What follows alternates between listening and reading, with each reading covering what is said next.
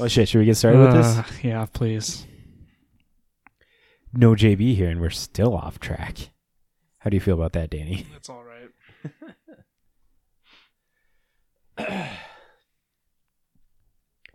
Hello and welcome, magic folk. Hold on, let me double check. Make sure I'm recording here. Oh, that would have been bad. Okay, I am recording. It just dawned on me. I'm like, shit, might not have started recording that. Anyways, let's try this again.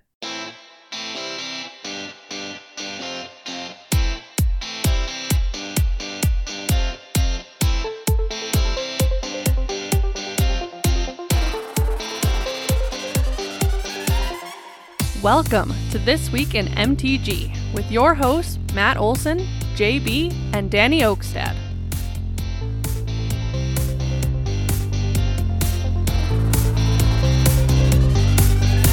Hello and welcome, magic folk, to episode 117 of This Week in MTG, your aggregate news source for all things Magic the Gathering.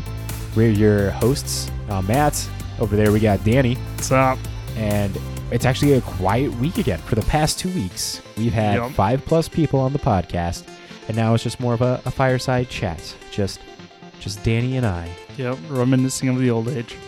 The old age. We're reminiscing about motorcycles and the future. Yeah, of the old age.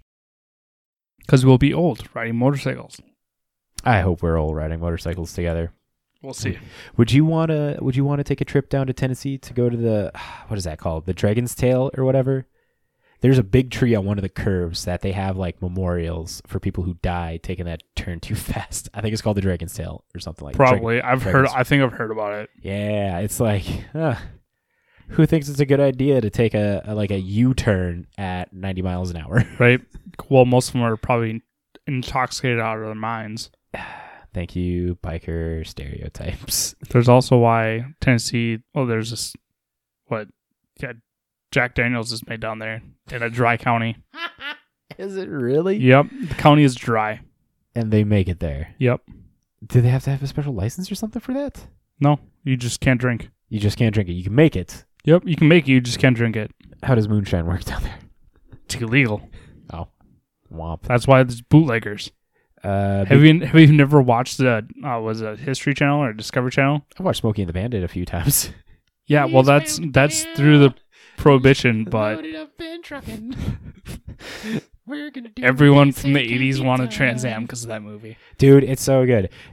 Crown, what's the fucking liquor store? Royal Liquors. Yep. They have their thing every year where they're trying to get rid of one of those Trans Ams. Everything that they have is like an old pace car.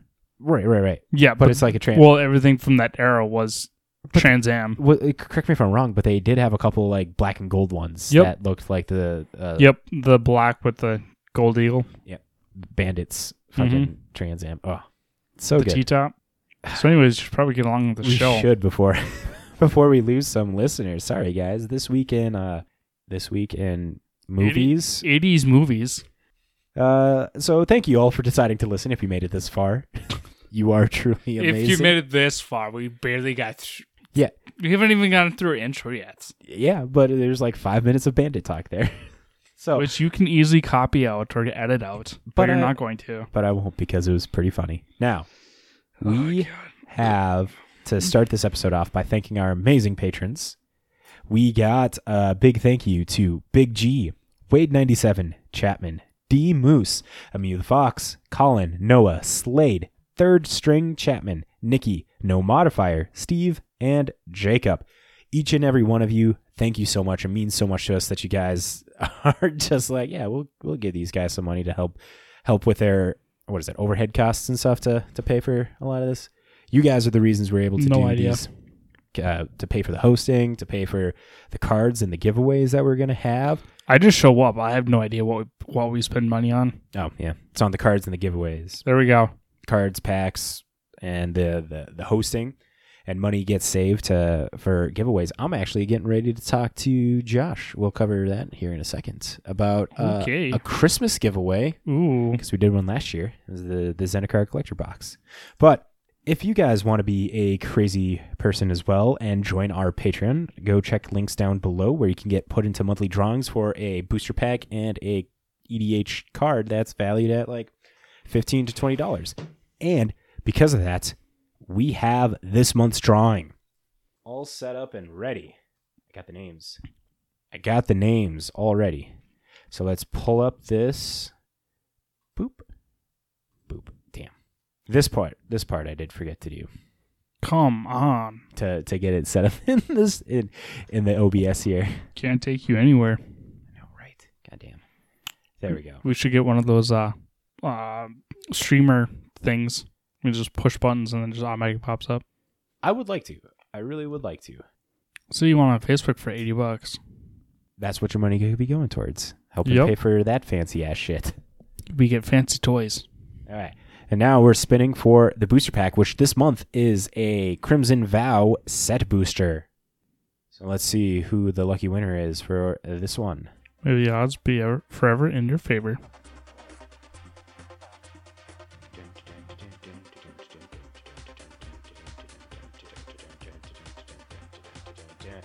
First pack goes to Noah. Yay! Congratulations, Noah. Here is your pack. Noah, you get the first pack. So we'll take you off this and spin for our second pack because we spin for 2 packs. Yeah, we do. This is such a catchy tune. I'm glad we get to do this once a month. It does seem great. Oh shit! Looky there. Looky there. Oh, he did it. Third he string. Did it. Third string Chapman. Congratulations. You're watching this. This is completely fair. 100%. You can't yell at me. Please don't yell at me. CEO, executive producer Chapman. You were on last week, and you win this week. Yeah. Really making it look rigged there, sir. So those are the 2 packs. Noah and Chapman, congratulations. I'll be hitting you guys up, and we'll be sending those out shortly. Now, let's draw for the card, which this month is an EA Modern Horizons 2 Arid Mesa. You all voted on the Patreon poll, and that one won by 2 votes, beating out the Dryad of the Elysian Grove. So we're drawing for that card right meow. And this is for the $10 patrons. So shuffle, and give it a good spin. Round and round it goes. Where it stops, nobody knows. The algorithm knows, but we don't know. There we go. Congratulations, a Mew.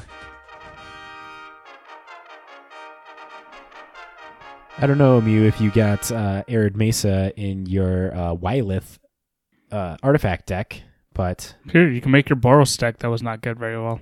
Or better. Yeah.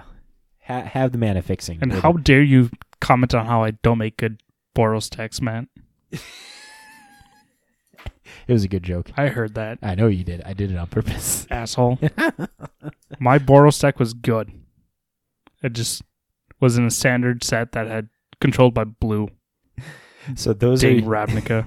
Those are your winners. If you guys want to be put into next month's, join the Patreon, and we also post a list of cards that we're going to be doing giveaways for. So expect next month's list of cards to have giveaway. Dryad of the Elysian Grove going to be on there since it was clearly the second place runner, and then we'll add.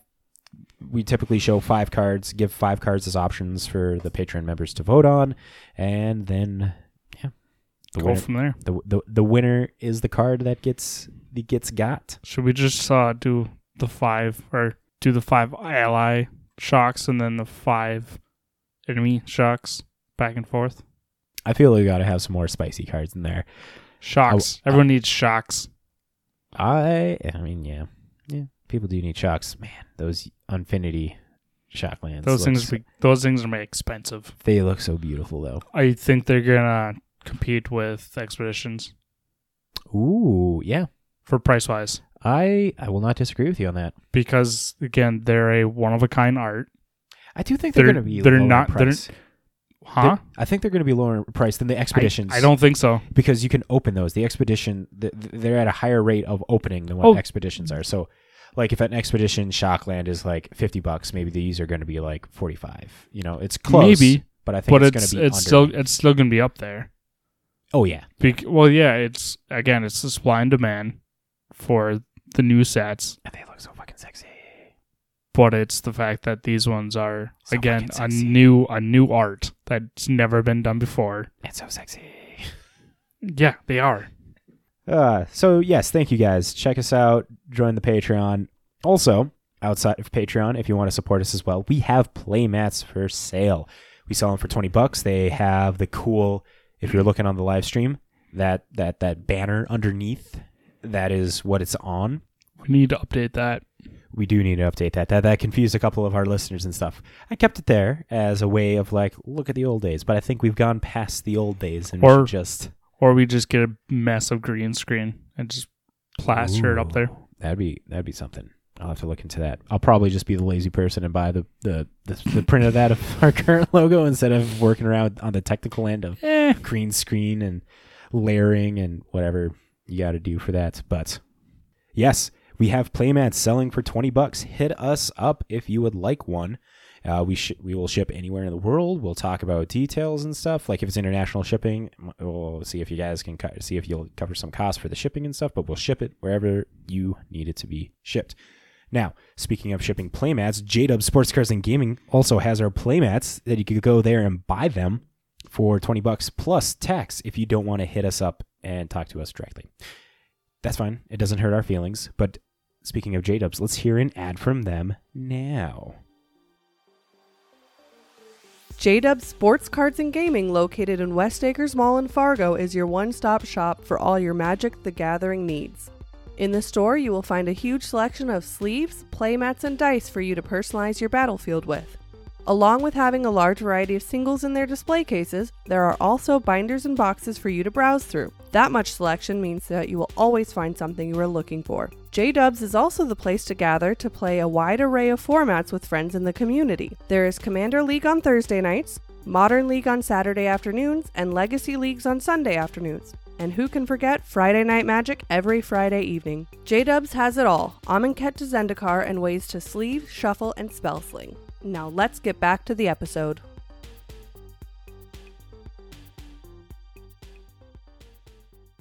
So thank you, J-Dubs, for supporting us. One last thing to add in here. Starting tomorrow, or if you're listening to this today as the podcast comes out, December 7th, J-Dubs is doing their Tuesday night trade nights. Ooh. Where you go there from 6 to 9 o'clock, bring in your binder of cards, and you can trade with everybody. It's just like an open market of just trading cards and stuff. Bring everything you got, trade for what you want. There's plenty of room. Oh yeah. Their whole area. It's so gorgeous. I'll cover it here in a second when we go to the Salt Report. There's a reason why I haven't commented anything about that, because I knew you were going to talk about it later. Then let's jump into it here. Yeah, please. We do have an update from last week's podcast, though. Side tangent. Before we go into the breakdown here, due to the fact we got something wrong. Uh-oh. What did you do? We were talking about. Wasn't me. Oh, I got to find it here. Was it in the chat lounge? I have no idea. It was. Okay. So last week when we were talking about the deck name Ponza and how he said it was a sandwich from Quiznos. Yep. We had no modifier in the Discord saying, you guys had me thinking I was having a senior moment not remembering a sandwich at Quiznos called Ponza. I never forget a sandwich. And he linked a Goldfish video talking about where the name Ponza came from. Ponza is a calzone from a place that had Ponza Rita, and they sold calzones there. And the creator of the deck named it after that and stuff. So it wasn't a sandwich from Quiznos, and no little gerbils. It was just a local pizza place that made calzones and stuff. So just wanted to correct that and own up to when we mistakenly. That wasn't me. JB, you and I, we gotta work on this. Yeah, do you guys' research first. So let's jump into that breakdown now. We're going to start off with the Boggle Desk, hosted by me. So not much of a Boggle Desk this week. We're going to cover the Innistrad Championships. After that, Danny has a couple blogatogs for us, and then we're going to move to the news section where we're going to talk about Strixhaven and D&D and potential unbanning ? And then the big news topic of this last week is Magic's new format, Alchemy. We're going to be covering that. Gross. After that, we're going to jump to the Conjured Currency section, and then from there, we'll probably end it. No deck of the week this week. We could. We'll see how it turns out. pending. Deck of the week pending then.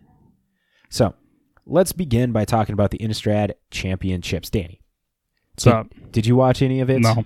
Okay. Nor did I. I don't watch tournament play. I enjoy it. I enjoy watching it, but Unless it happens at work, while I'm at work, I'm not watching it. fair enough. So I'm usually watching streamers just play on Arena. I do appreciate streamers on Arena and stuff, and it's always fun to watch. Mm-hmm. So starting off, we got in the historic portion of the Innistrad Championships from this last weekend. It was won by Yuki Ichikawa, running a Golgari mid-range food deck. So, forgive me, I'm not very up-to-date on the historic meta and stuff. I've just kind of like passed it off to the side. I haven't played Arena for quite a while, so I have no idea. So the primary goal of this is very much like the Jund food of standard days, where you had Cauldron Familiar, Witch's Oven, Gilded Goose, and this also has Lurrus the Dream Den as a companion, and you're just like attritioning out your opponents with making all of these food tokens and stuff. It looks pretty good, but it took first place. Second place was won by Simon Gortzen, who was running Izzet Phoenix. In this Izzet Phoenix deck, you got Izzet Phoenix, you got Arclight Phoenix, you got Delver of Secrets, Dragon Rage Channeler, and then all of a whole bunch of one-drop spells of Faithless Looting, Consider, Unholy Heat, and then it goes into Expressive Iteration, Finale of Promise, Shatterskull Smashing. You know, honestly, I'm kind of surprised the lack of Jumpstart cards here that I'm seeing, like digital only in Historic. But those are your top two in Historic. Next place was a Jeskai Creativity deck piloted by Yo Aki. Akaiki. I apologize. But it has Indomitable Creativity, and you're just Indomitable Creativity into a Sarah's Emissary. And it has a whole Breaker Horn in the sideboard, so I definitely appreciate that. So they can like creativity and more stuff. Fourth place was a Selesnya Humans. Fifth was an Izzet Phoenix. Sixth had another Golgari mid-range. Seventh, another Golgari mid-range. And eighth was a Heliod Company. Congrats to all of you in the historic format of that one. Now, in the standard portion, it was won by a Grixis Epiphany deck. It says Izzet Epiphany, but it has black. So let's see, what's the black? Oh, the black's only in the sideboard. So yeah, it was completely Izzet Epiphany. Yeah, there's one card that's black. Yeah, reveals their hand, choose an online. Do they have? They have no black mana. Oh no, they do. Murkwater Pathway and Blightstep Pathway. So they got a couple ways to cast that. But that's the only black spell that they got in here. And that has Goldspan Dragon, Liar, Disciple of the Drowned, and Hullbreaker Horror as its creatures. And then it goes into a huge spell suite of Alrund's Epiphany, Burn Down the House, Behold the Multiverse, Test of Talents, Jawari Disruption, Galvanic Iteration, Expressive Iteration, and all that stuff. So first place won by that. Second place, this one I thought was pretty cool, won by Simon Gortz with Mono Black Zombies. This one's really cool because it has Tainted Adversary, Champion of the Perished, Fellsinger, Headless Rider, and oh my god, yeah, just Mono Black Zombies. It looks really good. But they took second. There was an Izzet Epiphany deck that took third. Next was a Mono Green Aggro in Standard. And then we had an Izzet Epiphany, an Izzet Epiphany, an Izzet Epiphany, and an Izzet Epiphany. Who'da thunk Izzet Epiphany is a good fucking deck right now in this format. Gross. Who'da thunk it? Gross. But those are your winners. Check out the links below for the full deck lists and description. But from there, Danny. What happened on the Salt Report? Oh my god, that's right, the Salt Report.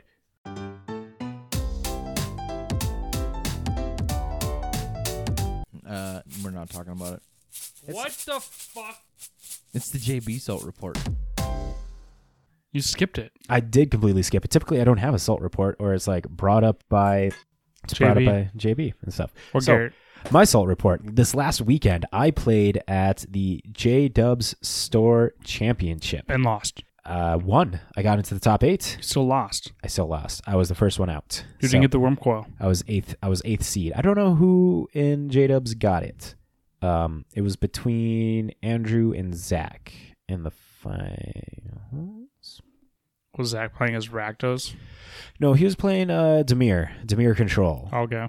But okay, so the event happened. I come in with a janky Grixis control style deck because I'm like, garbage. This is the best I had. I didn't have much else put together. Honestly, I wasn't expecting to make it to the tournament at all because by the time I got done with work, it was closer to noon. Mm-hmm. But then JB and Mason Wade hit me up and they're like, "Yeah, you're signed up. Get here now." And I'm like, "Shit."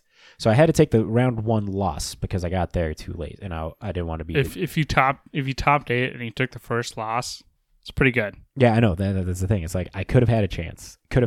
But my first opponent was playing Burn. There's a good chance I would have got smoked there because Burn is not a good matchup for Grixis Control.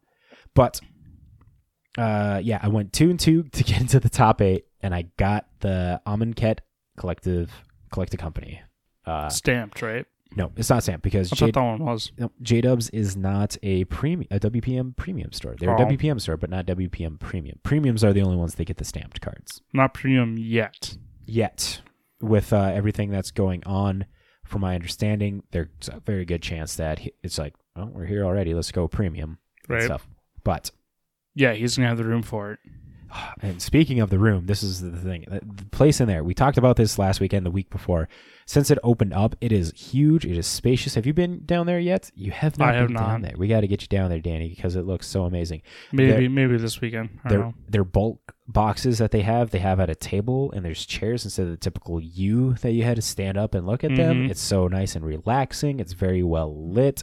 The baseball cards has more of a section. The Magic cards have their still big section. And then Josh also has a bunch of Japanese treats and stuff. Ooh. They got Japanese Kit Kat chips and stuff like that. That sounds delicious. I think, yeah. And so that's on the wall back there. They have their board games stacked up as well, and so much ample space. And on top of that, you're at the mall. When you're at West Acres, go stop at like Cajun Cafe or Poke Bowl and get some food. Right. J-Dubs is so good. I'm liking what Josh is doing to the place. Definitely an improvement over the last 40 years of Big Nicks. Mm-hmm. So not much of a salt report. I wasn't very salty. I did the best I could. I honestly, it's like a sugar report because I did better than I thought I was going to do. How'd JB do? JB got into the top 8 as well. Nice. He also got knocked out. First round out? Yeah, first round out. So him and I were both out in top 8. So I'm pretty sure. Who scored higher? I'm pretty sure he did. He would have better breakers than I did. But I was 8th seed, and I think he was 6th seed. He'll have to correct. Was he playing Death and Taxes? Yep, he was playing his Death and Taxes deck, and he got knocked out by Noah, who was running his Hardened Scales deck. Nice. So Noah made it into the top 8, as did was it Big G? I think Big G was in there, and then he got knocked out as well. So nice. I can't remember who the other person was in the top 4. But Noah made it into the semis and lost to Andrew, who beat me. And Andrew was on Esper Reanimator, which was the Archon of Cruelty, Faithful Mending, and Persist style deck, where you just load up your graveyard with an Archon of Cruelty, persist it back, and then bring your graveyard back. Just the single creature. It's not the living end deck. Persist returns a target non-legendary creature from the graveyard to the battlefield with a -1/-1 counter on it. And Archon of Cruelty is a 7 mana 6/6. When it ETBs or attacks, an opponent loses 3 life, discards a card, sacks a creature or a planeswalker. That's gross. Then you would draw a card, gain 3 life, and return a creature from your graveyard to your hand, I think. It does what like Bolas does. That's and gross. It does that on ETB and attack. So as soon as that comes down, it's like that's game. You're pretty much unless you had some sort of exile spell. Yeah, and but Andrew was also running the Grief Ephemerate package with that as well. So he'd rip your hand off pretty early and stuff. It was very good. It was a very strong deck. My Grixis junk pile could not compete. Yeah, I would have to. Yeah, neither my deck. I guess my best deck would have been Boros against it. Not my Boros, but mono red. Yeah, you'd be able to hopefully get underneath it. The only thing that would be downside to use is the Faithful Mending because it gains them 2 life as well as looting twice. I would literally have to beat them turn 4. Yeah. So And that's turn no 4 problem. is when they'd be like... turn 4 is about the time that they'd be Andrew would be dropping the Archon of Cruelty and stuff. So be close. Be very close. True. But there is your salt report, your salt rundown. Now, Danny, want to tell us about some blog talks? Sure. So everything for this week, Blog Talks, is about the new Unset, Who'd have thunk it? Unfinity.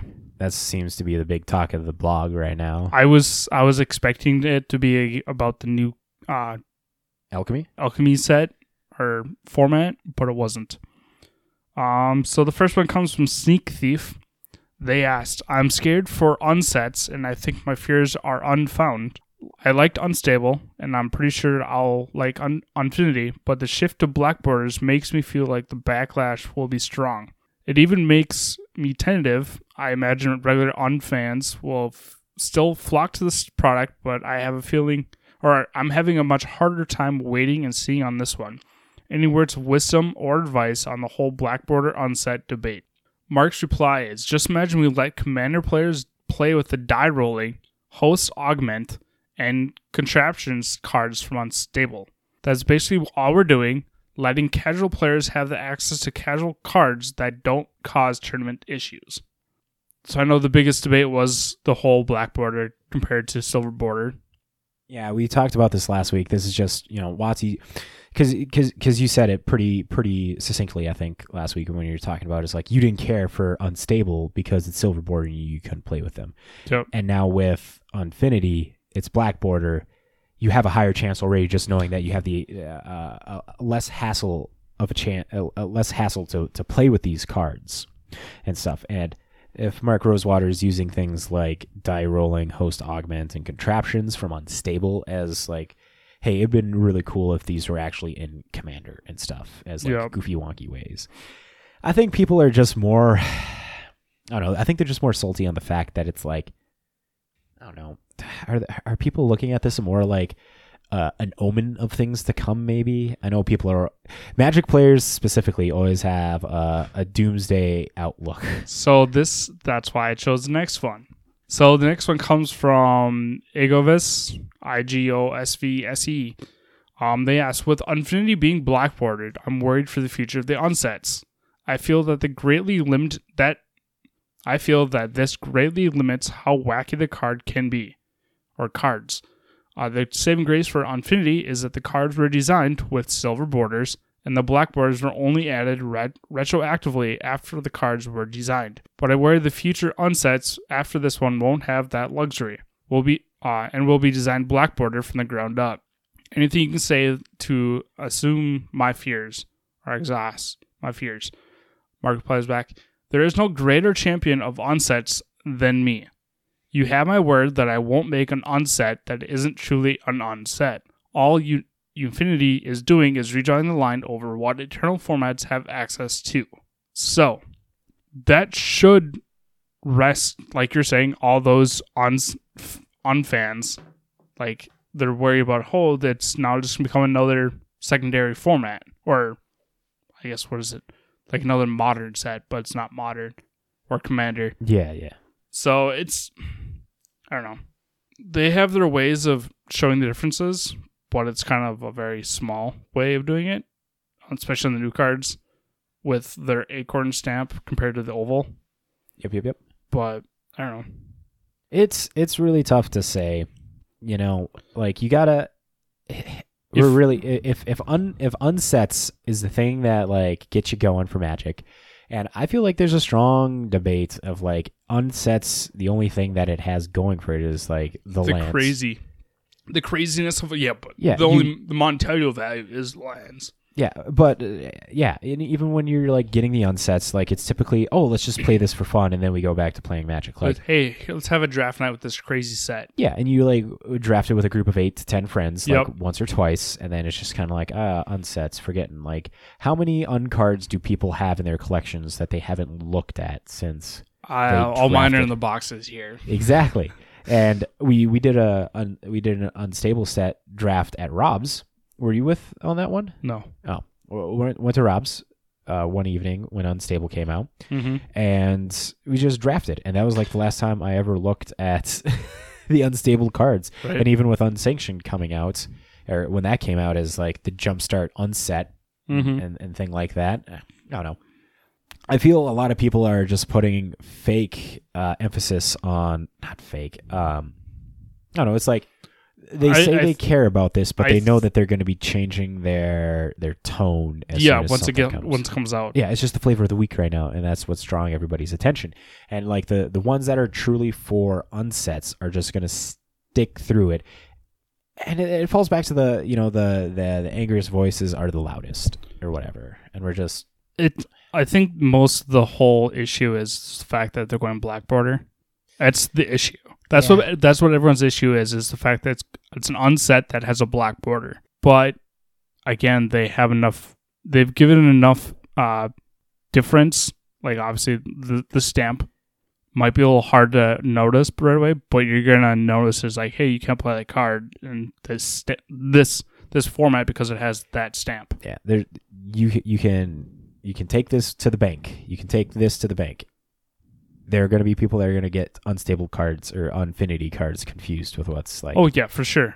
Like, it's going to happen. And if you see it happen, just don't be a dick about it. Be like, I don't know, it's Commander.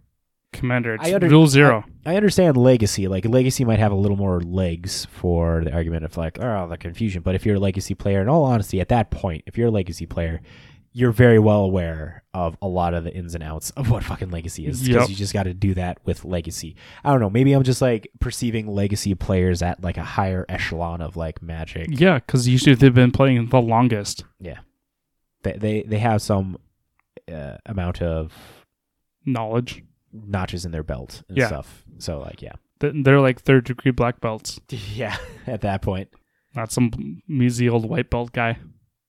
Actually, I have no idea what the levels are. I don't know. I just know black belt's highest, and you can get multiple levels. I know there's a purple and a brown belt. I think there's a green belt. I Yep. don't think there's a red belt, though. I do not think there's a red belt. So anyways, what's next? Well, let's quickly jump into... Let's see. Let's double check the time here real quick. 4 hours. Nice. Let's do a quick music break. Right, meow. Yay.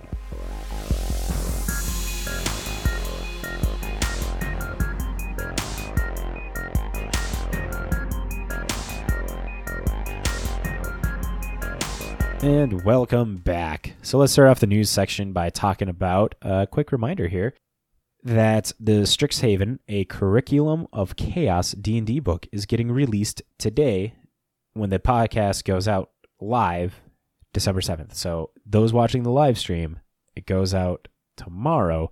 But if you're listening on the 7th and past, it's already out. So if anybody got their pre-orders in, I'm pretty sure you're aware that it's coming out. But go check it out. Oh, you want me to do it? Yeah, that one is you. I was not paying attention. Next, let's go to some This Week in Theorizing. Last week, WotC announced on their website that they're doing a special event for Moto, the Modern Band Gauntlet. In this event that runs until December 8th, so you don't have much time left, you can choose one of 12 pre-made decks that contain a band card in them. Here's a quick rundown of the cards and names of the decks that you can find the band cards in. We have Mox Opal will be put into an Infinity deck. Breathing Pod can be found in a Maryland Pod list. Hogak in a Dredge list. Green Sun Zenith in a Countercat list. We have Deathrite Shaman is placed in a Jund Shell and Eye of Ugin in the Eldrazi aggro deck.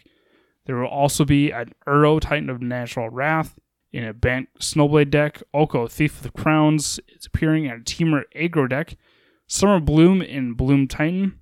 We have Second Sunrise will show up in a Sunny Side Up deck. Splinter Twin in Twin Exarch. And the final card is Treasure Cruise in a blue-red aggro deck. For now, so now for the theorizing, Matt, what are your thoughts? Okay.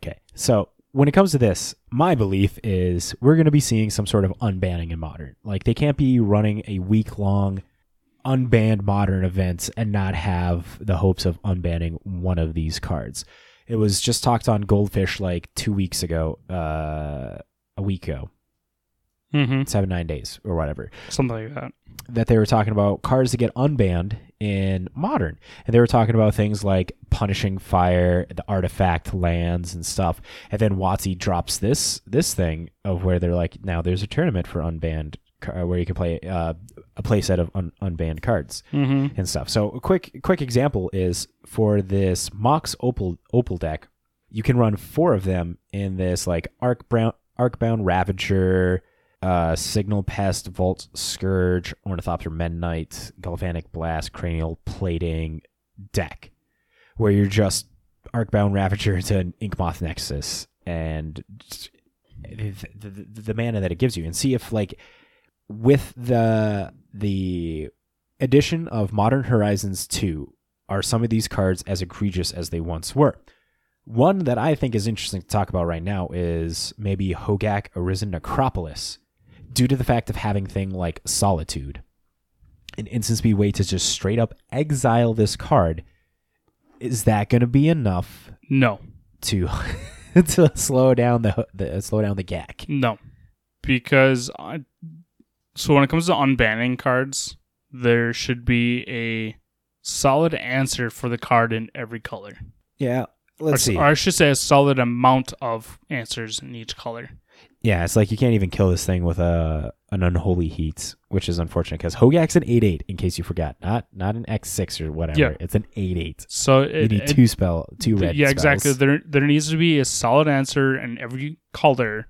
At least one, if not 2 answers in every color to answer a card to have it unbanned. So I just did a quick check on the Goldfish tournament page for Modern to see if there's any like Modern unbanned results. There are not that I can see there.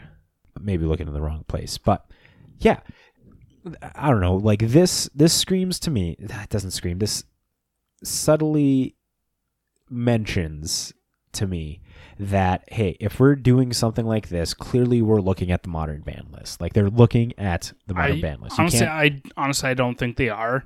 How can you say that they are? Because here's the thing. They've done this on Arena. They brought back the banned cards from Historic. They did that with their Mirror thing, where they changed them, and that was like a precursor to Alchemy. Yeah, but I'm just saying they're not going to unban Oko. Yeah, Oko's too fast. Hogak's too strong. All right, but they got to put like the most talked about cards in most people's Uro is just gross. Uro is still going to be gross, but you can't tell me that something like Birthing Pod is going to be egregious nowadays. It's a combo piece. A slow combo piece. But I'm saying it's still a combo piece. Like, what are you going to be doing? Is Birthing Pod going to go into the Yawgmoth shells? It could. Stuff? Like, I think that would be like the most straightforward thing for that. And like Yawgmoth would be fine with a bump in power because it's pretty consistent at like a tier 2, power level 2 and stuff like in Modern. So maybe Yawgmoth is the way to like deal with these Solitude style decks, or a way to put the Azorius control decks in check, having a combo like what Yawgmoth does. So like Birthing Pod, in my opinion, could be a very solid contender for being unbanned. I don't know. But I mean, I agree with you. Just for the fact that it's a 1-mana sacrifice. And you got to tap it. You can't do it multiple times. No, I get that. But it's still like, oh, hey, I'm going to blow this up. No, I'm just pay 2 life, pay 1, tap it, sack it, and then find something. It's very true. But you got to like chain it up and stuff. So it's like you got Young Wolf is 1, into a Strangleroot, which is 2, into a... What's the 3-drop that they run in there? I have no idea. Yeah, I can't think. Oh, Drolf's Messenger. Drolf's Messenger into a Yawgmoth. So like that's your chain up with a Birthing Pod. That's pretty slow to go. That's 4 turns to get up to a Yawgmoth. So I mean, Birthing Pod, Yawgmoth, I can see that. Or just a turn 4. Yeah. Have 4 Birthing Pods and just have 4 open mana. So I do agree with you, like Oko, Uro, and Hogak. I think a lot of them are just unless they reprinted like they're doing with the new Alchemy decks or Alchemy format. There's no way any of them are being unbanned. I don't know. I have high hopes. They're still too strong for the Modern. I have high hopes for something like Deathrite Shaman, Birthing Pod. But your hopes are being shattered. No, they're not. Yes, they will be. Even on top of this, there was a list down here that was running in the main board. Was it the Teamer? No, it was not the Teamer. The Is It deck, Twin Arcs Arc. Do they got it? Yep. Nope, that's Twisted Image. I'm looking for... There we go. So also in the Blue-Red Aggro deck, not only do they have Treasure Cruise in the list, but they also put Gitaxian Probe. I don't think that's one that they're specifically looking at, but Git Probe would be a cool card to get back. I don't think that one's coming back. I don't think Treasure Cruise is going to be getting unbanned. None of them are. But, I don't know. Watch. Nope. Birthing Pod's Nothing will be unbanned. Birthing Pod is a contender for unbanned. Deathrite Shaman is a contender for unbanned. And I'd probably say Splinter Twin is the other one. Having 3 unbanned cards, and I think they're doing this event. They're looking at the ban list of Modern. They're and be like, they're what can we literally do? teasing everyone. If they're teasing, And just going to shatter people's hearts once their hopes get up. And nothing gets unbanned. I will make you a bet on this. Nothing will be unbanned. You cool with making this bet then? Sure. What do you want? Okay. What are we doing? Let's do a $1 bet. I was going to say a set booster. Sure. A set booster. Loser owes winner set booster. Sure. So if we got to give a timeline. So if they show this out, let's give it till February. Okay. Is that a good amount of time? From mid-December to mid-February. So what day is it? We'll go 15th of February. 15th of February. Well, that's actually a little bit of midway, but either way. Yeah, 15th of February. If they haven't made an unbanning announcement for Modern, and it doesn't include... And if it's not a card from this list... Yeah, okay. It has to be a card from this list. Fair enough. Any of these cards, but between now and the 15th. Okay. Sounds good. We're shaking live. Those watching the live stream. Set booster. Yes. So it'd be Kamigawa is the most recent Sure. set booster out for that. Or I mean, I guess dealer's choice of a set booster if you want like Zendikar, but or if I want Crimson Vow. Sure. Okay. Done. This is going to be great. Live bet here, folks. Nothing is going to be unbanned.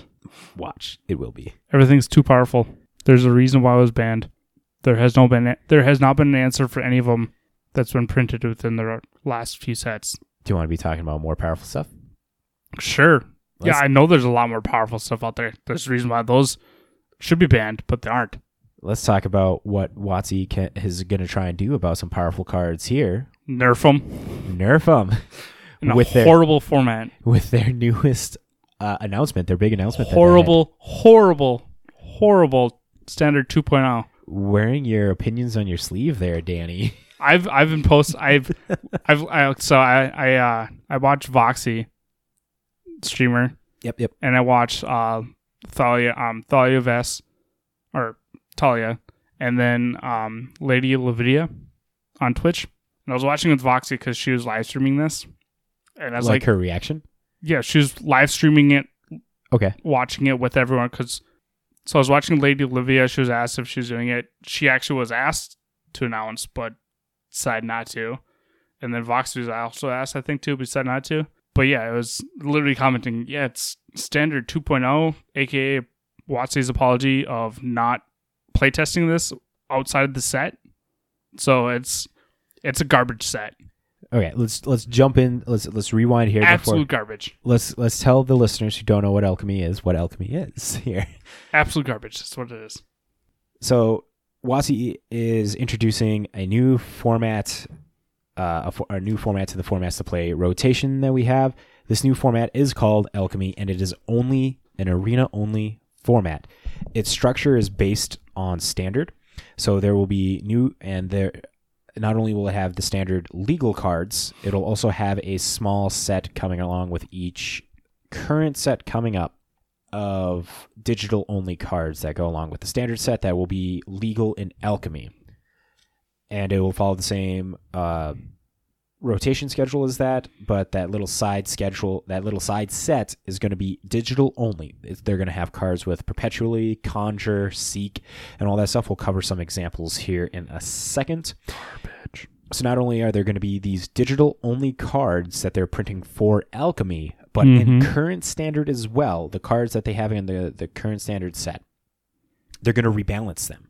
And they gave a couple examples of cards that they're rebalancing for alchemy. Nerf. So Nerf a lot buff. of them make sense, or actually don't really. The one that I saw was the white spell or white creature, where it got nerfed. So I read whenever at the beginning of combat, put a +1/+1 counter on target creature, and it got errated to at the end step put a 1/1 counter on target creature. Yeah, the So Luminarch let's Aspirant. let's take the weakest color and make it weaker. It's true. In standard, white weenie decks were very rampant. Like they put up great results, and it's really sad to see that they took Luminarch Aspirant and Like the color has one ability, changing and you take it away. changing the trigger from triggering at combat to end step is pretty significant because you can't be as aggressive with that. Then you got to wait a turn now, So now I'm gonna have my stuff bounced or killed. or killed. Like, because it's like you didn't even deal the 2 damage with whatever 1/1 you dropped the turn before. So you drop a 1/1, you cast Luminarch Aspirant you have to wait. on turn 2. You have to wait 2 turns for that 1/1 become a 2/2. Yeah, it'd have to swing on turn 3 for 2 instead of 2 on 2. Yep, it's absolutely broken. So rebalancing is the thing that Alchemy is going to be doing here, and I figure a good way to talk about this is just talking about some of the cards that are getting rebalanced here. So I'm gonna pull them up. I just moved closer so I don't have to So have the mic so low. So when it comes to these rebalanced cards, mind you, the rebalanced cards are only for Alchemy. Yep. They're not rebalancing them for every format. They're going to be rebalancing them only for Alchemy. On top of that, you don't have to get extra wild cards to pick up any of these rebalanced ones. If you have one of these rebalanced cards in your collection, it's automatically going to be transitioned to its errated text for Alchemy only. Yep. So the first example that they give us here is they have Wizard class. This is one of the class enchantments that came out in AFR, and it's a blue. The original, I'll read the original printing here. There's like no change except towards the end. So you have no max hand size. You pay 2 and a blue to go to level 2, and when that happens, you draw 2 cards. And then level 3, you pay 4 and a blue. Whenever you draw a card, put a +1 counter on target creature you control. So now, when it comes to the rebalancing of these cards, there's 2 ways to understand if a card has been rebalanced or not. In the top left corner, next to the name, there'll be an orange arena symbol before the name, and down in the bottom where we've been talking about the holographic foil ovals and stuff on cards, there will be an arena symbol down there as well. So that way it's clearly indicated that this is a rebalanced card. So the rebalancing on Wizard class, it's pretty much the same, but when it comes to the level 3 activation, instead of 4 and a blue, it's 2 and a blue. And this is a way to kind of power up certain cards. Not only are they going to be nerfing some cards, but they are buffing cards in this format as well. Garbage. Let's see. Let's pull up a quick. Do they have a proper rebalance list here? That is their list. Yeah, but this is the card with all the conjuring. Where they had I got it on my phone. I got the pictures on my phone here. Yeah, Discord. Yep. So give me 1 second as we pull that up here. So some of these other rebalance cards are Omnath. Yeah, the biggest one is Omnath. Which is, because of it, it's becoming unbanned, but only for Alchemy. Right. Oh, and that's another thing. You can actually play these cards in Historic as well. Just quickly note on that. So... Did I put it in the Magic discussion? Yeah, you did. Okay, there they are. Yep. Okay. So yeah, let's cover some of these rebalance cards. We just talked about Wizards class. You want to read, and then we talked about Luminarch Aspirant. You want to do Omnath then? No. All right. So I'm gonna do this one. Okay. So we have Isika's Chariot. That's one of the first ones that was announced. So for everyone who doesn't know, it's a green 3 for legendary artifact vehicle. It's a 4/4. So when it enters the battlefield, create two 2/2 green cat creature tokens. And when it attacks, create a token that's a copy of a token you control. Crew 4. So it's been errated, still 3/1, 4/4. but when it enters, create a 2/2 green creature token, and when it attacks, create a token that's a copy of it, crew 2. Subtle changes, but enough for the Wizards to like be playing around with something like this. Now, one of the biggest ones is Omnath. I'll cover Omnath here real quick. So we all remember Omnath Locus of Creation being a 4-mana 4/4 elemental. When it ETBs, you draw a card, and then has some pretty bonker landfall abilities of gaining 4 life, getting that mana back, and dealing 4 damage to each opponent and each planeswalker you don't control. Well, the rebalanced version of it is going to be 5 mana, a colorless red, green, white, blue for a 4/4, and when it enters the battlefield, you scry instead of drawing a card. And then it has the same landfall text. So the biggest thing with this is like it's subtle stuff, but it's stuff enough to where it's like I know we've talked about it before, but 1 mana can make or break a card. And changing a card from a draw to a scry can potentially nerf it. And it's going to be very interesting to see how these cards get affected going onward and stuff. Like what else can get changed, because the list of cards that they're changing here: Faceless Haven, Alrund's Epiphany, Goldspan Dragon, Cosmos Elixir, Druid Class, Valeth, World Sculptor, and Demi-Lich. And again, not all of these are nerfs, but most of those are buffs. What was it? This one? You're like, I don't understand why. So like Byleth, World Sculptor, nothing changed on it except it gained trample. And then your plants have trample too. Yeah. Like, it's a great buff, but why?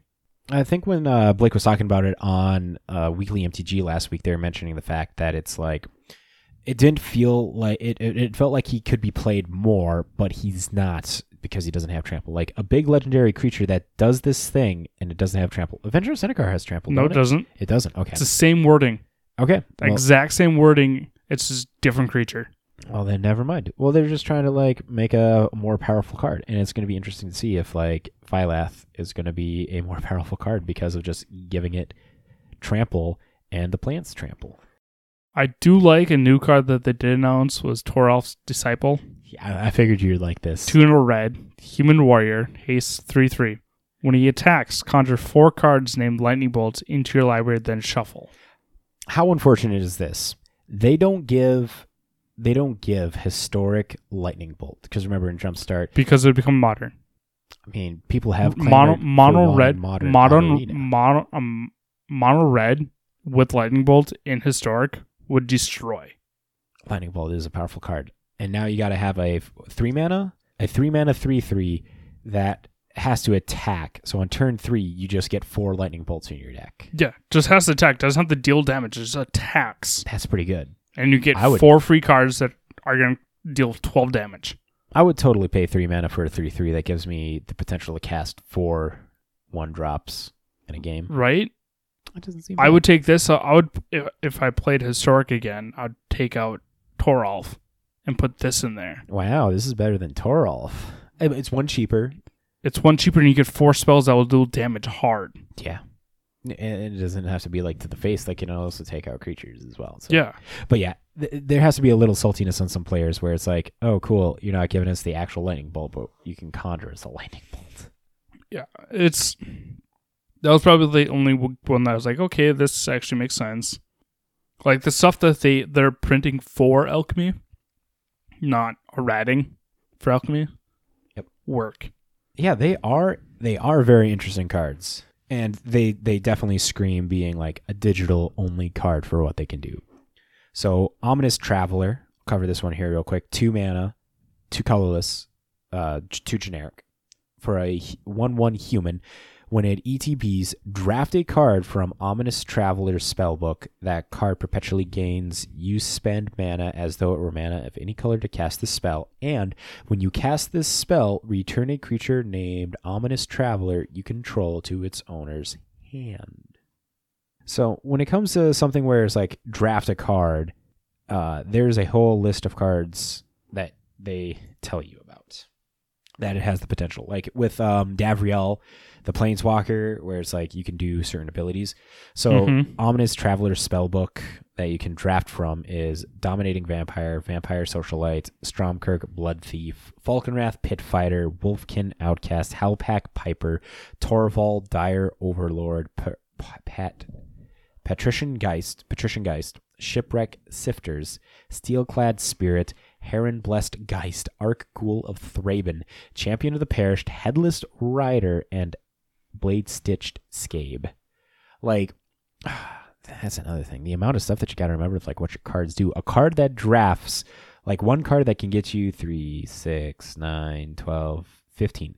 One card that can get you 15 cards is kind of bonkers. Yeah. This one card is 15 cards, and you get to pick one, because draft is different than conjuring. Conjuring would be at random. Drafting is you get to choose from one of these. I think it pulls it up. I think they said it pulls up a random number of them. You're always looking at 3, and it just pulls up a random 3, and you get to choose from one of those 3, as where Conjure just pulls from all of them and stuff, if I'm not mistaken. Don't quote me. The Arena has not been my forte. We got to get an Arena expert on here. No modifier. Yo, man, you play a lot of Arena. Hit us up. We got Chapman as our draft master. No modifier can be our Arena master. Sure. Because I haven't played since Arena Mobile popped up. Yeah, indeed. But yeah, like all of these cards, you have Patient 0, Black 1, Zombie, 2/2, Lifelink. Damage isn't removed from creatures your opponents control during cleanup steps. And things like this. Like this is the embodiment of Wizards really going hard into using Arena as a sandbox to do whatever the fuck they want with cards. They can test. Things. So is that infect? Basically, damage isn't removed from creatures your opponents control during cleanup step. Yeah, it's infect. It's like -1 counters. Yep, or wither or poison. Yep, creatures, not poison. So it can't be players. Oh. So, but yeah, it's like... so it's infect. Yeah, infect / wither, because wither just gives -1 counters, where infect gives poison counters as well. But, yeah, man, that's another thing, though. The fact that you got to remember, like, the whole spell list of cards and stuff, and that you got to take that into account as you're making the deck. I don't know. Wizards is doing what they want to do. They commented as well on the live stream, I remember, because when I watched it, they were talking about how Arena is a living game. They refer to it as a living game. And Arena and Paper are not going to be the same thing as what everybody thought it was going to be. Where it's like... No one thought it was going to be. People are fighting it. You see it online where it's like, Arena should just be like Paper Magic and stuff. Go play Moto. Exactly. That's my argument as well. It's like if you're having issues with what Arena is coming to be, is go play Moto. And I think another thing that was commented on is that what Alchemy is doing is not going to be changing what's done in Paper.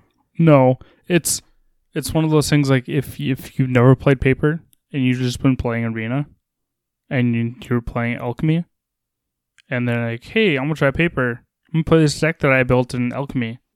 That deck is no longer valid once it comes to Paper. Well, you see, when it comes to a deck that's not valid, like that's an argument for everything. Like your deck is not valid into Moto, and you got to like pay into Moto. Your deck is not valid into I'm just historic coming in. It's not even before the I guess my debate's not really even about if it's valid or not. It's just confusing for those who are just starting. Oh yes, though. Again, the argument is it's still super confusing for Paper Magic because you got the EDH ban list, you got the standard ban list, you got the modern ban list, you got the legacy ban list, and stuff like that. But at least that is format related. I mean, this is format related. They're just adding another format with another list of things that we got to try and remember of things getting done. And you can also, and as we were saying earlier, at least you were saying you can also play this in historic. Yeah, you can play the. So that's 2 formats. It's covering. I really do feel that crossing. I really do feel that there's going to be a large, not division, a large line in the sand of like what players are going to be picking on what side. It's like I'll play Arena only, or I'll play Paper only, and it's not a straight line. It's gonna be the curviest line you'll ever see in your life. It's true because even if and it's gonna create loopholes. I've always thought about going back and playing draft on Arena, even though I want to play paper more. And I feel there has to be some Arena players out there that are like, I don't really want to play paper. Well, I know it's more than just Arena, even with Moto. The Dive Down, Dave on there, he was talking about how he just enjoys, or Shane, I think it was Shane, one of them too. They were talking about how they prefer to have their cards digitally instead of trying to like on Moto and keep them there instead of having them in paper and trying to keep up both at the same time. So it's like there are people out there that prefer digital over paper as well. I get that, but it's still the fact that paper, you know what you have, or you should. I don't. Well, but it's just one of those things. Like I would rather have paper than anything else. Like I want to hold my position. I am with you there. I like paper more than Moto. Even though all my paper stuff's at your house. Even with Arena, though, it's like if Arena redid their marketplace, it'd be better. Oh my god, yeah. Well, that's a conversation for a whole other fucking day with the Arena economy. That's literally the only thing that Arena would have to do to make their game better, is fix their marketplace. Yeah. Yeah, I don't know what Wizards has to do. Like, it seems simple to us, but maybe there's some it's probably a very complicated algorithm. I think it's more than just the algorithm. I think it's more like legalese and stuff like that. Because what Arena's doing is make me think of what like PTCGO, Pokemon, the trading card game online does, where it's like you have to get gems to buy packs and you can't. But there you get a trade at least. Yeah, you do get a trade. They just need to get that trade in. It's like, hey. Because people have hundreds and hundreds of common wildcards or uncommon wildcards. They don't need the uncommons. They need the rares or the mythics. Yeah, you see so many pictures of that where it's like, these are my commons. I got the whole set. What do I do? Like, well, that was the same thing with, like when just before Alchemy was earlier this week or last week, I was watching Lady Lavinia on Twitch, and she like pulled up her wild cards and she has a crap ton. She's a sponsored player. She doesn't need them. Right.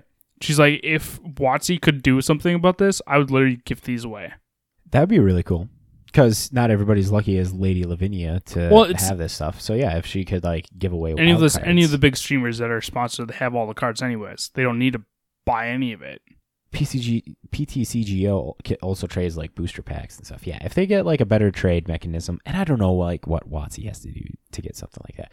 And I feel like I'm definitely not the one to be speaking on Arena because I have not played for 9 months. It's the same thing as your 9 months ago, except Friday when this new set comes out, or new format gets integrated. Yeah. Oh, and when this whole the 9th is when it comes out.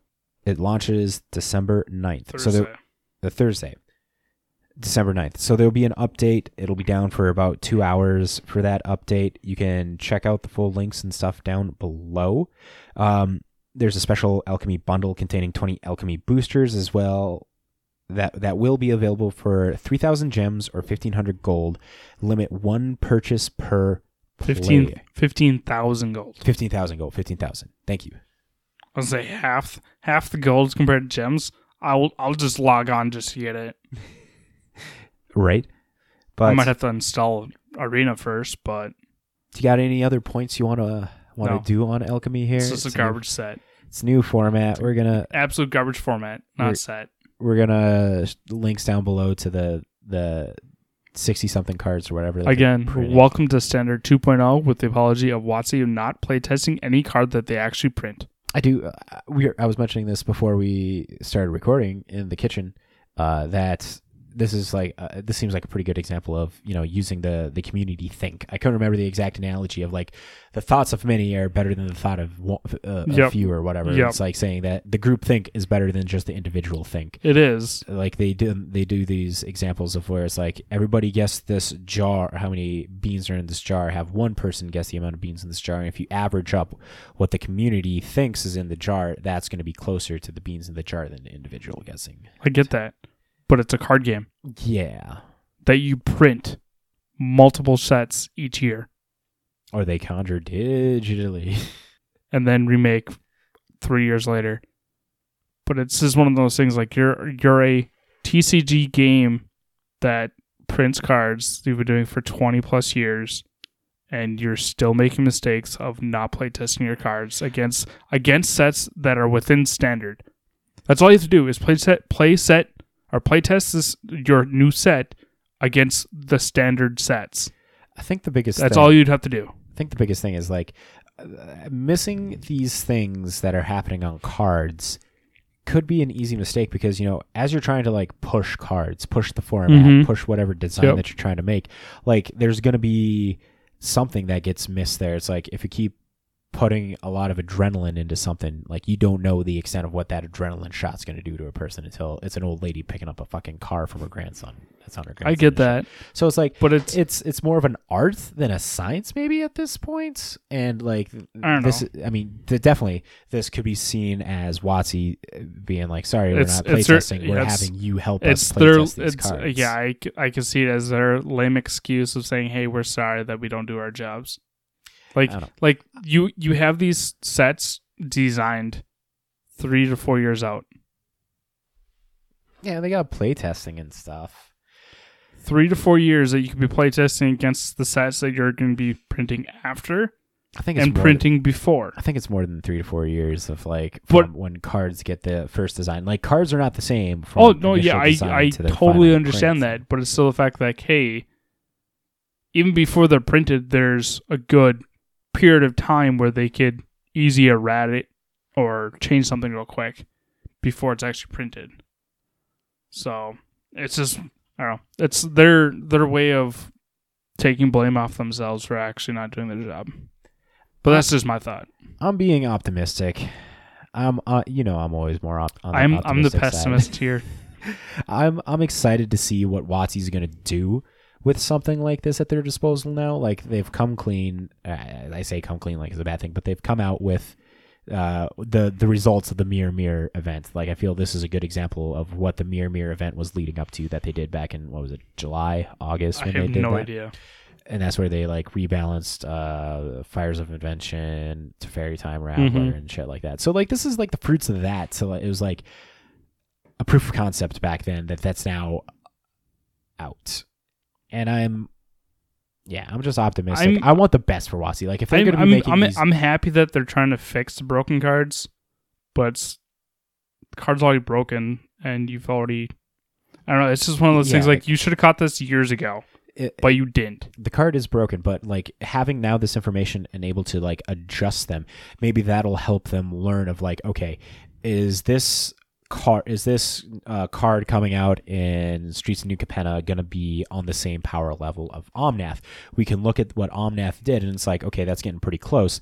And now because of having Alchemy, they can like, okay, Omnath we tweaked in this manner, and it turned out to be less egregious. So now let's do this card from New Capenna and tweak it in the same kind of manner. So it can help them in the future, maybe.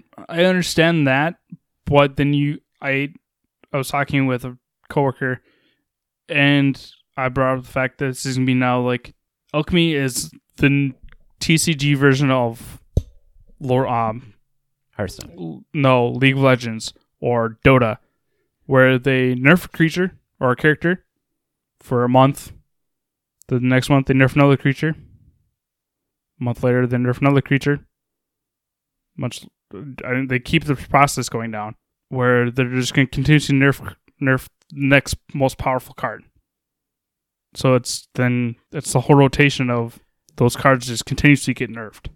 Because something else comes out. I don't think that can't necessarily be the case, especially with like something of League of Legends and Dota. Like if that's the thing where they just keep powering down everything into the point where it's not good, who would still be playing League of Legends or Dota still? It's not that. It's they powered on one creature, and then the next one up becomes superpower.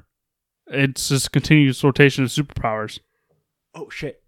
So this would be a great example of like, it's not WotC apologizing for making broken cards. It's WotC like, okay, the hype is over this set. Let's lower the power on this card to the appropriate level. Like think of it this way. Like this maybe could be a conspiracy that Trent looks into or something. But you have the hype builder of this set. It's Oko, Thief of Crowns. It's the card that everybody wants. This is amazing. And they play with it and they're like, it's busted. You made too strong of a card. And then by the time the next set comes out, they're like, well, we're going to be fixing Oko now, and it's no longer busted. Now let's move to the new flavor of the week. The only way to make Oko not busted is if you make it as mana 5 or higher. I'll agree with that. I will definitely agree with that. I don't think Oko's getting banned in Modern. Oh, he won't be. Unbanned in Modern. He'll never be unbanned. He's really good. But I still have faith on those other cards that I said. No, none of them. You got any final punctuation to put here on Alchemy? It's a garbage set or format. My punctuation is I'm looking forward to it. Have fun with Standard 2.0, aka Apology from WotC. Hashtag. So let's move into the weekly winners section. Let's run this down really quick. So the weekly winners in our Conjured Currency section here, we read an amazing article from the website MTG Stocks. That this article talks about 3 to 5 cards that are moving up in price and 3 to 5 cards that are moving down in price that the author wants to talk about. So starting off, we have Infernal Genesis. This card reads as a 4 black enchantment. At the beginning of each player's upkeep, that player puts the top card of their library into their graveyard. Then they put X 1/1 black minion creature tokens onto the battlefield, where X is that card's converted mana cost. I can't remember put this in my Hugs deck. This is pretty good. So it jumped up 100. It jumped up 843%. Now chilling around $5. This has been printed only in Prophecy, and as of today, the market price is around $6. You have an average price of $12, so that means that more people are selling at $12 than people are buying. So more people are buying around the $6 range. Prophecies did have foils, and Infernal Genesis has a foil price of $68.79. Rough. And this is a rare from a relatively low open set. So Infernal Genesis is a card that's been sent around for a while. It was printed back in 2000, and it pairs pretty well with what people... it pairs with a new commander that came out in Crimson Vow, Toxriel the Corrosive. It's the 7-mana slug that puts a -1/-1 counter on each of you, or -1/-1 puts slime counters on opponents' creatures, and creatures get -1/-1 for the number of slime counters on it. So it's going to be going in that deck, but then it also has some like usefulness in a Grimsmold, the Dread Sower, or a Karavek, the Spiteful. This card's moving up in price not only because of just like the low need in Commander, but it was also brought up in Brainstorm Brewery 2 weeks ago. It was Douglas Johnson's pick of the week, where he's like, this card is like sub $1 and it is pretty good. And then you can like throw it in these Toxriel decks or these Umbris, the Night Stalker, and stuff like that. And then it started moving up in price. So Brainstorm Brewery is big enough to have an effect now on card prices when they talk about it, or something like this from an old set that's like sub $1. Mm-hmm. So next up, we have a card. If you join the Discord, This Week in MTG Discord, you would have been able to jump on at a lower price, Grim Hireling. This card has been printed in the Adventures in the Forgotten Realm Commander decks. It is 3 and a black for a 3/2 Tiefling Rogue that reads, whenever one or more creatures you control deal combat damage to a player, create 2 treasure tokens. And then it has an activated ability of black, sack X treasures. Target creature gets -X till end of turn. Activate only as a sorcery. Grim Hireling jumped up 192%, now chilling around $11.99. But as of today, it is still climbing. The market price on Grim Hireling is $15.13, an average price of $16.74. So it's still climbing. It is still sought after as a card because it's pretty powerful. It's whenever one or more creatures you control deals combat damage, you make 2 treasures.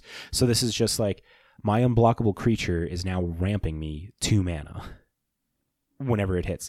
And for rogue decks, you have a lot of unblockability and stuff in there. So this is all off of the non-EA border of it. The extended art border is a market price of $13 with an average price of $19.96.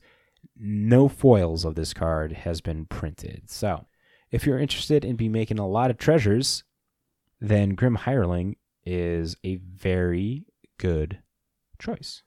Next up, we have Hunted Horror. This black 7/7 horror from Ravnica, City of Guilds, the original Ravnica, reads Trample. When it comes into play, create 2 3/3 centaur creature tokens with protection from black into play under an opponent's control. This card jumped up 115%, now around 1936, but as of today, the market price, it is cooling off a little bit. Market price is around 1034, while the average price is 1658. Now, this card also has a foil that is $41. Gross. Now, the reason why this card is moving up is it saw play in MTG Vegas in a modern Torpor Orb Strict Proctor deck, where those stop the ETB abilities of creatures. So a 2-mana 7/7 with Trample is really good rate. So all it's doing is like dropping all this stuff, not worrying about the negative ETB abilities that it gives your opponents and stuff. But that way they can have things like Treacherous Pit Dweller, a 2/2 4/3 that when it enters the battlefield from a graveyard, target opponent gains control of it. So Torpor Orb and Strict Proctor just nullify that, now making it a 5/4 for 2 mana when it comes back. Oh, and it also has Hushbringers in this deck list, and Kroxas and Vexing Devils. Vexing Devils a 1 mana 4/3 that when it enters the battlefield, any opponent may have it deal 4 damage to that. If they do, you got to sack the Vexing Devil. So if you have Torpor Orb out, Strict Proctor, you just get a 1 mana 4/3. So this is just like straight up beats. And then you can have in the main board as well, like Claim to Fame, to be returning these creatures from the graveyard. This deck looks really spicy. And because of its success at MTG Vegas, more people were interested in something like Hunted Horror. Expensive. Yeah, rough price on this deck is $783 from TCG Player, but this does have 4 Aether Vials. Yeah, Aether Vials does this thing in. Aether Vials is expensive because that And all the fetches. it's like $150 for that. 4 Bloodstained Mires, 4 Marsh Flats, 3 Silent Clearings, 2 Arid Maces, 2 Blood Crypt, a Godless Shrine, a Sacred Foundry, and 2 Swamps. The Torpor Orbs aren't that cheap either. They're $21 a pop. Was it Dark Confident? Yeah, Dark Confident. $35 a piece. $35. If you want to be picking up a card, Strict Proctor. That's a very solid card. There's a lot of people been brewing around this in Modern, but also just talking about it as a way to like counter ETB abilities. So like stop the Solitudes from exiling your creature if you have this thing out, or stop your opponent from griefing. Well, at least it holds them back like 2 turns, or a way to get 2 more mana to pay the tax. But the deck looks really cool. That card's moving up in price. It's the only printed Hunted Horror. Go check that out. Now, Danny, how about you give us some cheap pickups? I suppose I'll take over for JB. First up, we have Spectre Seeding sitting at $5 to $6. Stepping out, it's a Boros land that comes in tapped unless you have 2 or more lands, or 2 or more opponents. Sorry. I should read cards before I say them. Reading the card explains the card. Exactly. And then up next, we have Cauldra Complete. It's a $6.83, slowly turning down. It's a 7-drop legendary artifact equipment, living weapon. Indestructible equipped creature gets 5/5, has first strike, trample, indestructible haste, and whenever this creature is dealt damage, deals damage to a creature, exile that creature. This seems like a good time to be buying in on Cauldra Complete here. Right? $6 for this powerhouse of a card. Like, it's used in Death and Taxes. It's used in Tron style decks. Mm-hmm. Like, what are you losing out picking up a couple copies of this? Absolutely nothing. You have a 5/5 for a 7-drop. Yeah. Next up, we have Jace Vyron's Prodigy sitting at $13.99, slowly trending down. It's a blue wand, legendary creature, human wizard. Tap, draw a card, then discard a card. If there are 5 or more cards in your graveyard, exile Jace, and then return him to the battlefield transformed under his controller. Its owner's controller. It's a 0/2. For some reason, Mox Field, or Mox, there we go. On the backside is Jace Telepath Unbound, Planeswalker with 5 loyalty. +1 is up to 1 target creature gets neg 2 neg 0 until in your turn. Neg 3 is you may cast an instant sorcery card from your graveyard this turn. If that card would be put in the graveyard this turn, exile it instead. And Nig 9, if you get an emblem whenever you cast a spell, target opponent puts the top 5 cards of his or her library into his or her graveyard. That's gross. I am in on this. Market price on Jace Vryn's Prodigy is trending down a little more. You can find them for around $10.86. Yep. Foils are $35. Yep. This had a couple more printings. You can get the From the Vault transformed version for $16. You can get the stamped pre-release version of Jace Vryn's Prodigy for $27. Or you can look at the San Diego Comic-Con. That would be the one I'd want. But it's also $143. Yeah, but it's also trending down as well. This card has... It's trending down from $143. Yeah. So it's 143. Its all-time low was 132. So it's not that far off from its all-time low. But its high was $215. Yeah, its high is 215. That's 60, 50, 100 bucks. No, not 100 That's bucks. $70. $70 more than what it is. And I feel like picking it up on the dip closer to its all-time low is probably a good Play the game with stocks. Yeah. Gotta love Magic cards for that. I am going to add this to my watch list. But there you have it. That's your weekly winners from MTG Stocks. Oh, wow. It's going up. It was going up, but dropped. Yeah, moving down here a little bit. One card I just want to talk about real quick. This has been getting talked about on some the Magic Financial Aid Group. Here's a quick plug for them. Go check them out. Go be a part of their Patreon to get access to their Discord. They have a free portion of their Discord, but you can be part of their Patreon to get into the more financy part of it if that interests you. And the card in question is Inspiring Statuary. This card from Aether Revolt is a 3-mana artifact that reads non-artifact spells you cast have improvise. So artifacts can help cast those spells. Each artifact you tap after you're done activating mana abilities pays for 1. Now this is moving. This is around $6.49, a foil of 10, an average price of $6.11. This card is pretty good, especially now in a world where we have blood tokens and we have clues and we have food. All of those now can tap to pay to make your spells cost less. And you get a lot of incidental food, a lot of incidental treasures as well. This makes treasures stay around an extra turn to help pay for colorless if you don't want to sack them right away. So I just wanted to point this out. This could be a very good buy. Go send love over to the Magic Financial Aids group. They are truly amazing on what they do. Everyone there is extremely knowledgeable when they are talking about their card prices and stuff. Go check them out. Also, go check out our friends over at TCG Sniper. You go over there, sign up for an account, and say that the guys over at This Week in MTG sent you. You will get 3 months free of their Plus program. And what TCG Sniper is they are an alert website where you get alerted on card prices moving up or down. Yep. And they send you a text message, an email, a Discord notification. It's super effective. Just don't mention JB to them. You'll be fine. Yeah. Go check them out. Say that we sent you. He Get has some pretty cool stuff. Pretty short temper with them. But